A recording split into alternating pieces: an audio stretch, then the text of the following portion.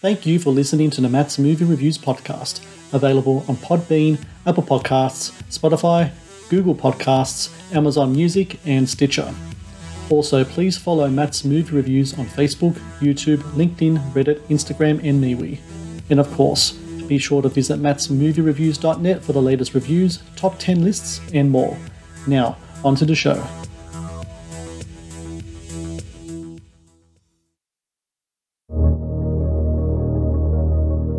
We can sell you 200 pounds. We don't really do anything less than that. Yeah, it's just a big chunk of change. Well, maybe you're in the wrong business then. No, I don't think that's the case. Look, I want to talk to your guy. My guy? The guy you collect for. Listen, Vince, you don't want to mess with these dudes. Yeah, I don't see many more options. And you're here to borrow some money, yeah? Yeah. Maybe we can go talk about this in private? You're amongst friends here.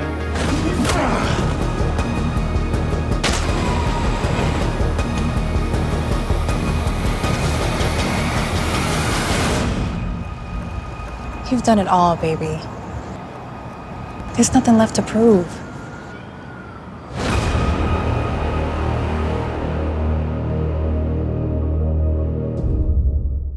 Hello and welcome to the Matt's Movie Reviews podcast. I am your host, Matthew Perkovich, and this is episode number 501.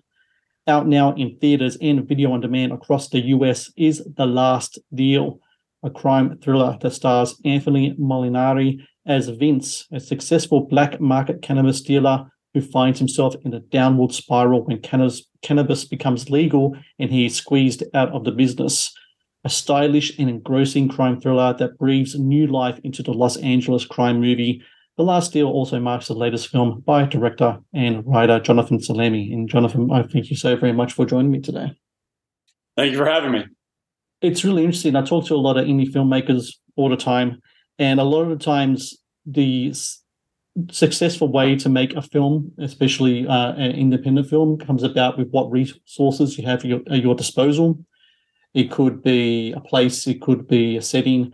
In your case, you had access to cannabis fields and planes and hangars. That in itself is a movie in itself. It feels like at the start of, right. of some type of cartel film.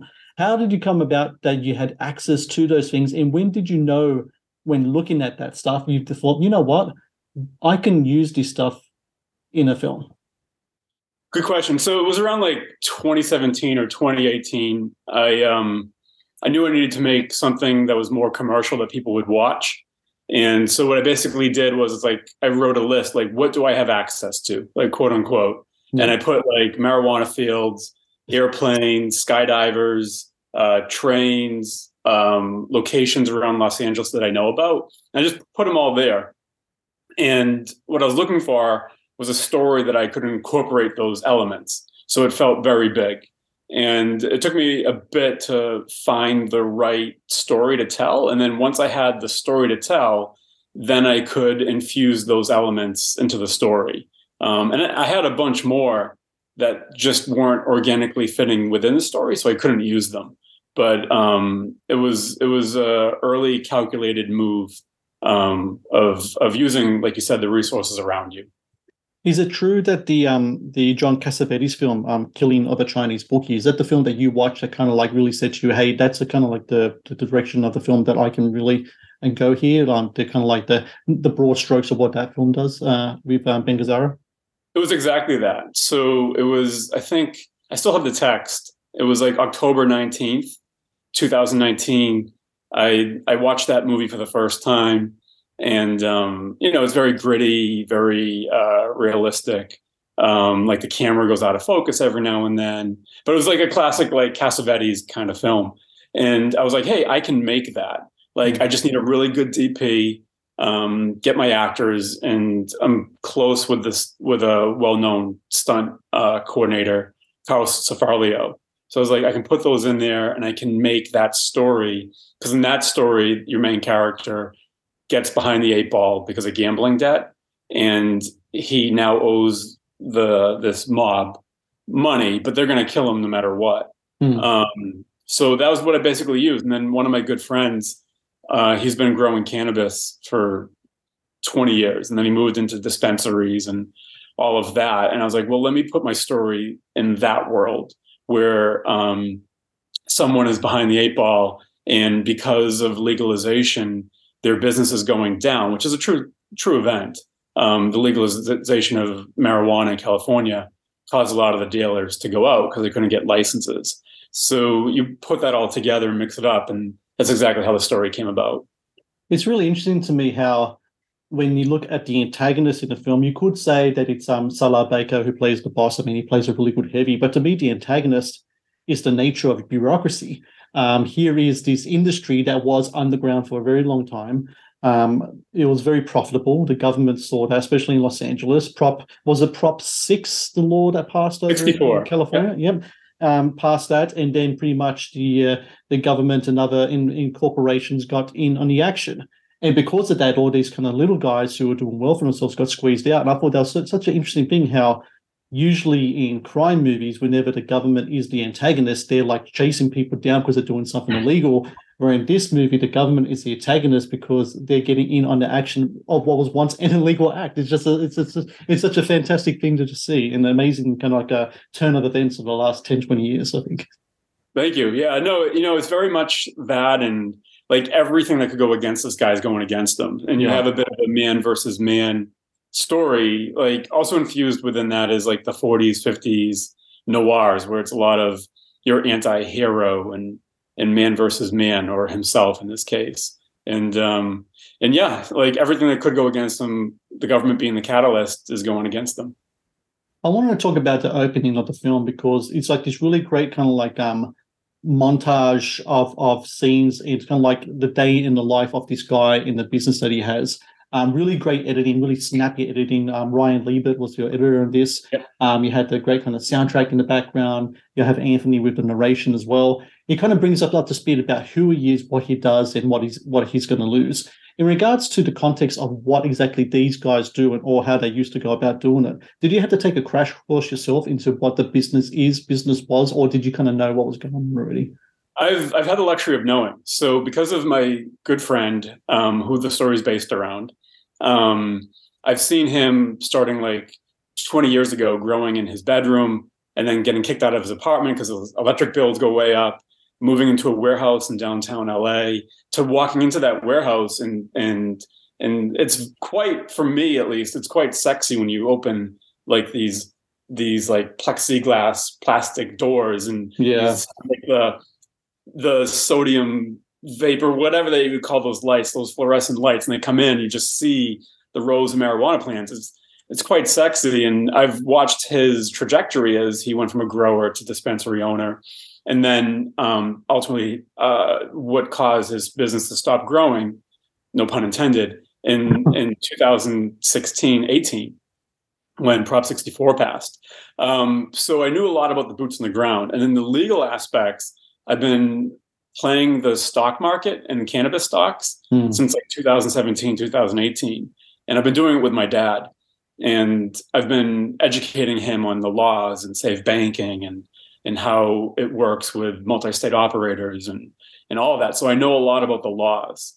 And I knew or know so much information that I had to, in that narration, that was the very last thing that we finished editing. When we finished the entire film, we were still cutting that because I had to keep taking information out because I was just giving too much information. So The Last Deal isn't necessarily a film about marijuana, but marijuana and the trade of it and everything is a big component of it. Unless a filmmaker could have been tempted to try to make kind of like a stoner movie out of it, it's a temptation to do that.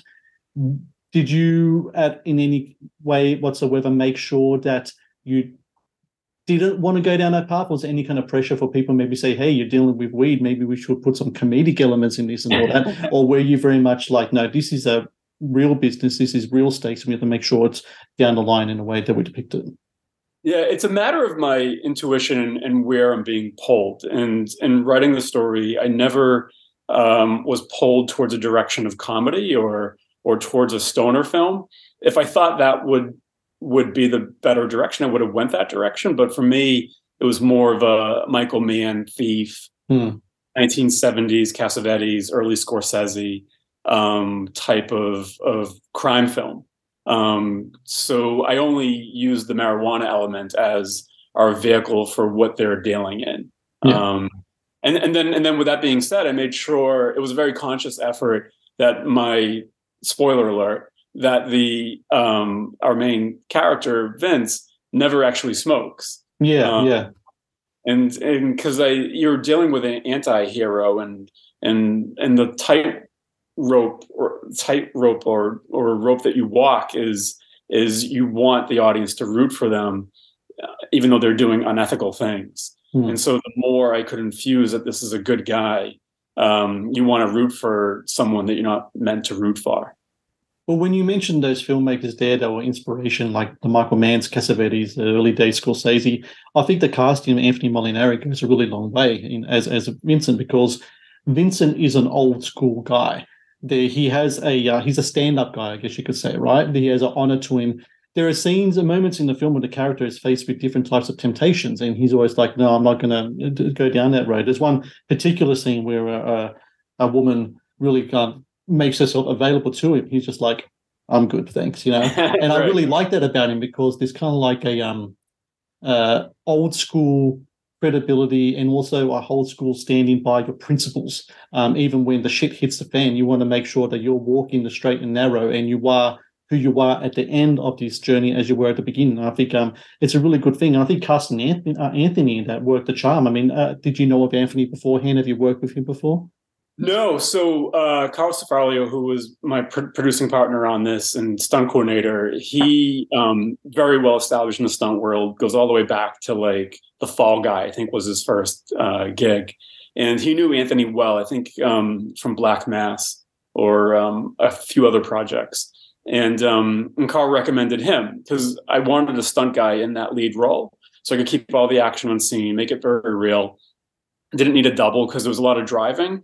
And the interesting that comes up with hiring a stunt person is you get all the driving too. So if you were to have an actor, some actors can probably do it, but to have a car screaming into frame and then stop in the right part without looking bumbly, Anthony could do that. So he came about from Carl, and then I had it down to a few different stunt guys that I had in mind for the lead. Anthony Red put himself on tape, and he had an empathy and a vulnerability that no one else had, and just the perfect age too. It was like the perfect age to be this person. Like originally, I was trying to cast somebody that was more my age when this was happening, like mid to late 30s.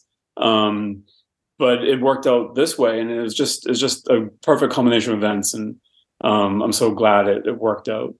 Well, his age being in his 40s, and I'm in my 40s as well, it's a really interesting age to work with, because it's that time in your life where you kind of look back a bit and you think to yourself, is everything that kind of I've done so far led to where I want to be right now? And that's pretty much where he's at, right? He's like, I worked my ass off all this time, and I got nothing to show for it. And sometimes desperate people do desperate things. So yeah, it's all the stakes and not having like a face of a 20-year-old. I think you feel more towards them because someone in their 20s like, can easily bounce, Whereas when you're hitting your late 30s and 40s and even further, like there's a lot more on the line.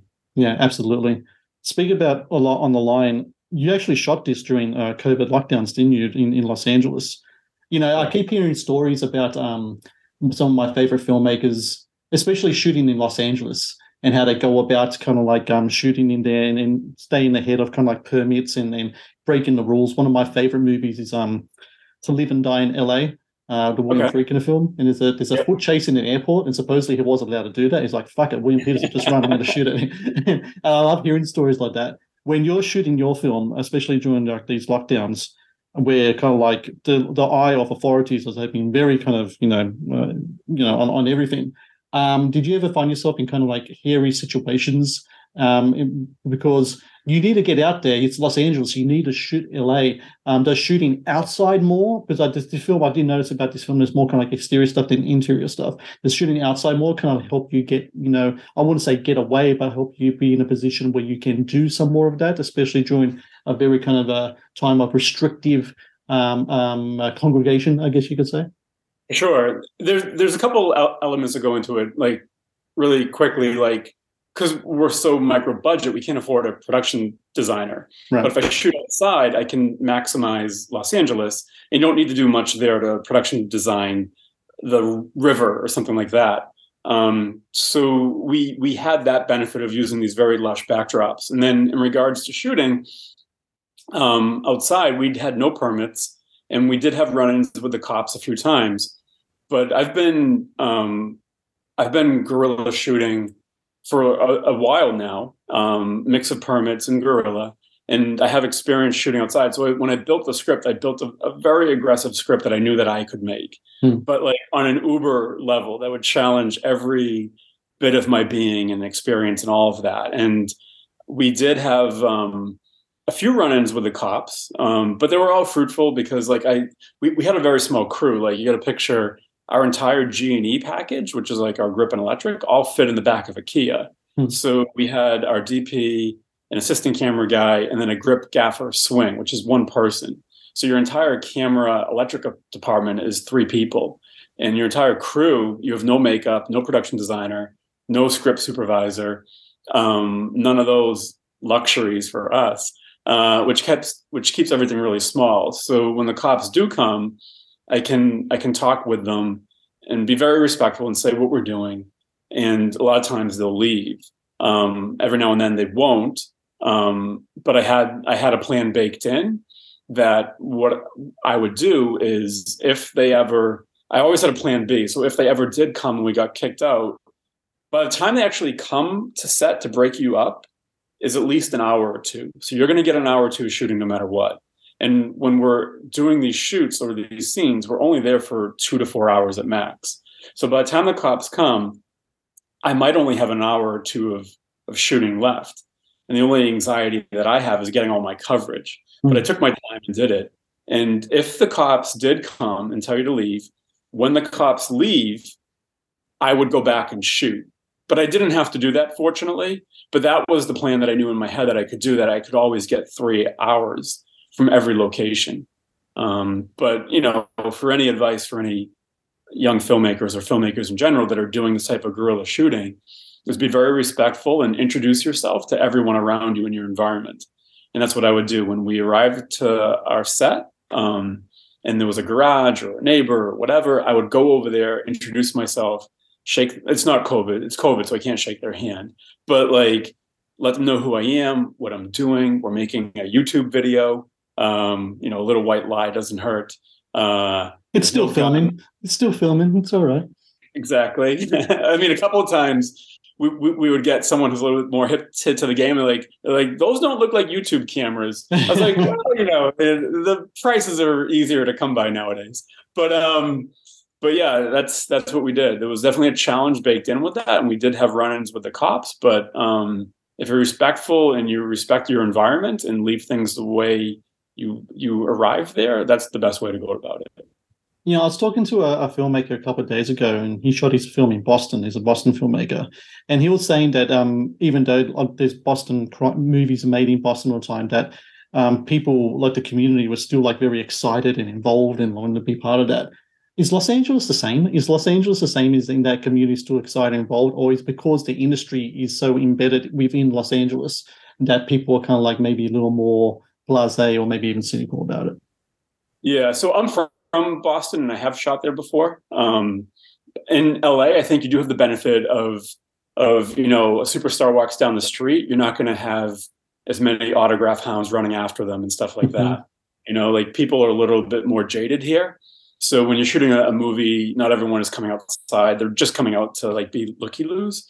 So I think there's a baked in knowledge base with all the residents here for what you're doing. They're like, okay, that's fine. And there's also, they're very hip to the games. So they're like, well, usually location scouts will pay me to use my place. So they're a little bit more hip to the game here. In Boston, yeah, I think you may have. I mean, they've been shooting a lot more there in the last 20, 30 years, but overall, in some communities, I think you do have a little bit more of people that don't have as much experience with it. So yeah, they're more apt to jump in and help you and stuff like that. But you got to watch out for the union laws in Boston. That's a whole different ballgame than Los Angeles. I want to talk about the photography in the movie. Dominic Lopez, who's your cinematographer, does a really great job. We talked about shooting outside. There's some really great interior scene shots as well. Great use of color, prime colors. You have the reds and the greens and the other things as well.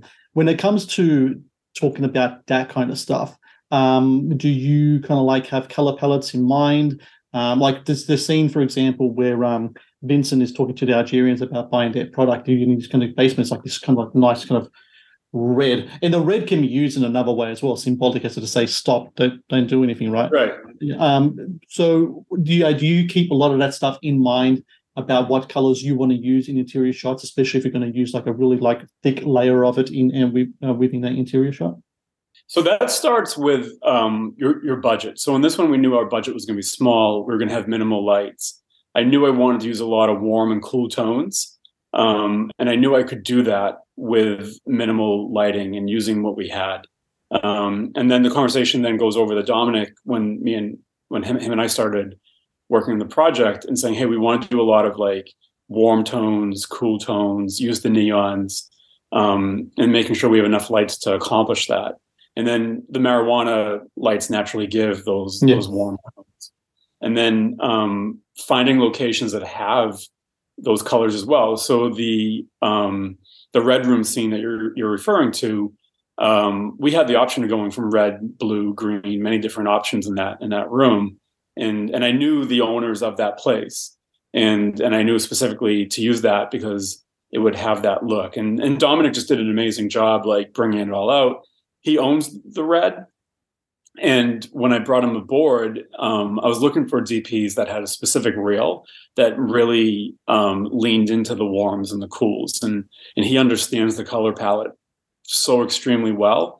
And it achieved all that. And then Jimmy, who colored the project, just did an amazing job just taking that vision and enhancing it. I really loved the score of the film as well. Tony Fiala did a really fantastic job. You have this synth score in the movie. Synth scores have become really, really prevalent lately, especially in horror movies. I watch a lot of horror, and everyone's jumped on kind of like the nostalgia, Stranger Things kind of thing. And so it was nice to hear a synth score in your movie that was different than the other type of scores as well, because I thought the synth scores in your movie had a real kind of like a momentum, a kind of like a cadence to it that was really kind of, to me, was kind of like really kind of harken back to a lot of the films, as I mentioned before, that I liked, and the ones that I think I know you are a fan of as well. When you're looking at a score for a movie like this, are you kind of referencing kind of like these older scores from maybe say a Heat or from or any other movies like that, or maybe like what Wang Chung maybe did with To Live and Die in LA, and then saying I want something kind of like that, but like for kind of like modern day sensibilities? It's exactly that. So you hit it right on the head. So I knew like I'm making a very like 80s influence kind of movie in terms of look. Yep. And then a lot of that, you if you watch the first Terminator film and you hear the synth score to that, especially the bar scene where I think he shoots them up, it's quite a crazy scene. But I worked with Tony on that, and then Scott Toomey, who's actually Tony Fiala's brother-in-law. And I know Scott because I'm friends with the whole Fiala family. And Scott has his own synthwave radio show at night.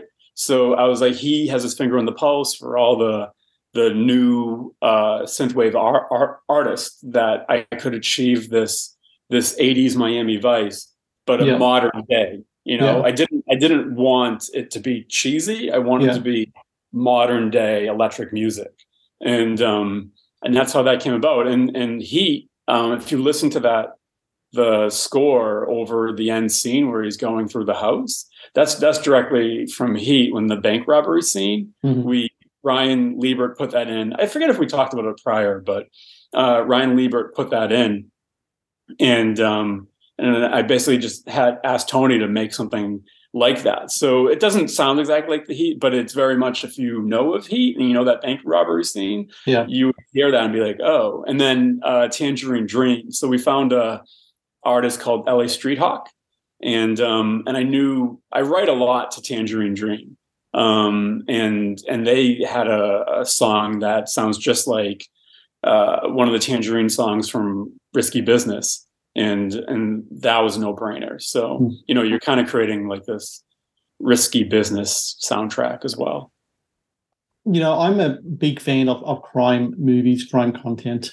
And it's interesting how, doing this I've been doing this for like now 16, 17 years now. I've seen a shift kind of like in regional ways, how like crime stories have kind of shifted away from Los Angeles, away from New York City, and gone more to like the Ozarks and Appalachian kind of stuff and all that. And it made me wonder what happened to the LA crime movie, because it seems to me, number one, you have that shift, because I think because the drugs are different now, right? I mean, it's a lot of it has to do with fentanyl and stuff like that, and those regions are more affected than others. But I also think number two, it seems to me that the LA crime movie has shifted to the LA crime series. It's gone more small screen. So when you watch a movie like The Last Deal, and if I ever get a chance to watch it on a big screen, I would jump at the chance to do it, because I want to see all that in a big screen. It'd be awesome. But what do you think it is that's like did that transition there? Because it just seemed like for a while there, you had like maybe for a few decades, like Los Angeles is really kind of the hub of kind of like crime movies, and now it just seems like it's gone to the different regions of America. Yeah, so it's twofold. One is tax incentives. Mm-hmm. So LA, they're getting better in California, but it wasn't very film friendly. So people were moving outside the state because of tax incentives. So, you can shoot in Oklahoma, you can shoot in Louisiana. In the last 10 years, you've probably seen a lot of Louisiana, a lot of Canada. You can shoot in these other places and get 30% of your budget back. That's a big part of it. The other part is it could have been an oversaturation of Los Angeles, and people want to move out of that and see something different. Like look, Yellowstone is the number one show on TV right now. Yeah, you couldn't be further from LA than that. So I would say it's those two pieces. Well, I'll tell you what, like I said in my introduction, I think you breathe new life into the LA crime movie. I really do.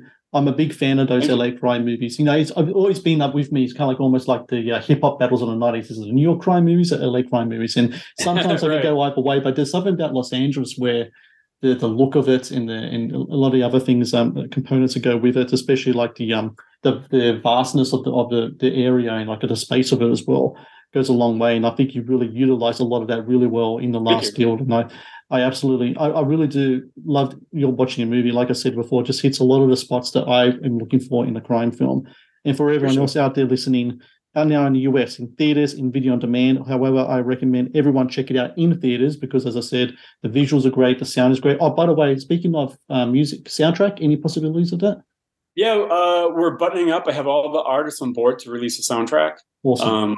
And I'm sending out their agreements.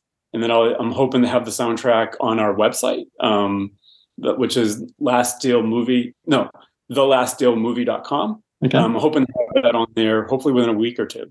It's a pretty sweet soundtrack. So we feature some of the best synthwave artists out there. I hopefully can get Time Cop on there. Time Cop is huge. I don't know if you know of Time Cop. No. But our trailer, yeah, they're great. They're called Time Cop 1983. Okay. And they're like the pinnacle of the synthwave artists. And we have them on our trailer. So they were gracious enough to give us one of their tracks for the trailer. And hopefully I can get them to put the track on the soundtrack as well. That'll be awesome because, as I said before, like I've heard a lot of stuff lately, and everyone tries to be like a ripoff of John Carpenter. So it's nice to see that your score is different, and I really enjoyed that. It's completely different, yeah. Completely, absolutely. Jonathan, man, thank you so very much for your time today. Congratulations with the film. Great reviews. I think you're like on 100% on like on Rotten Tomatoes. I'm going to add to that. I'm a Rotten Tomato critic as well. Keep that perfect rating going. Everyone listening, watch this film. I really recommend it. It's just such a great film. It's a cool movie as well.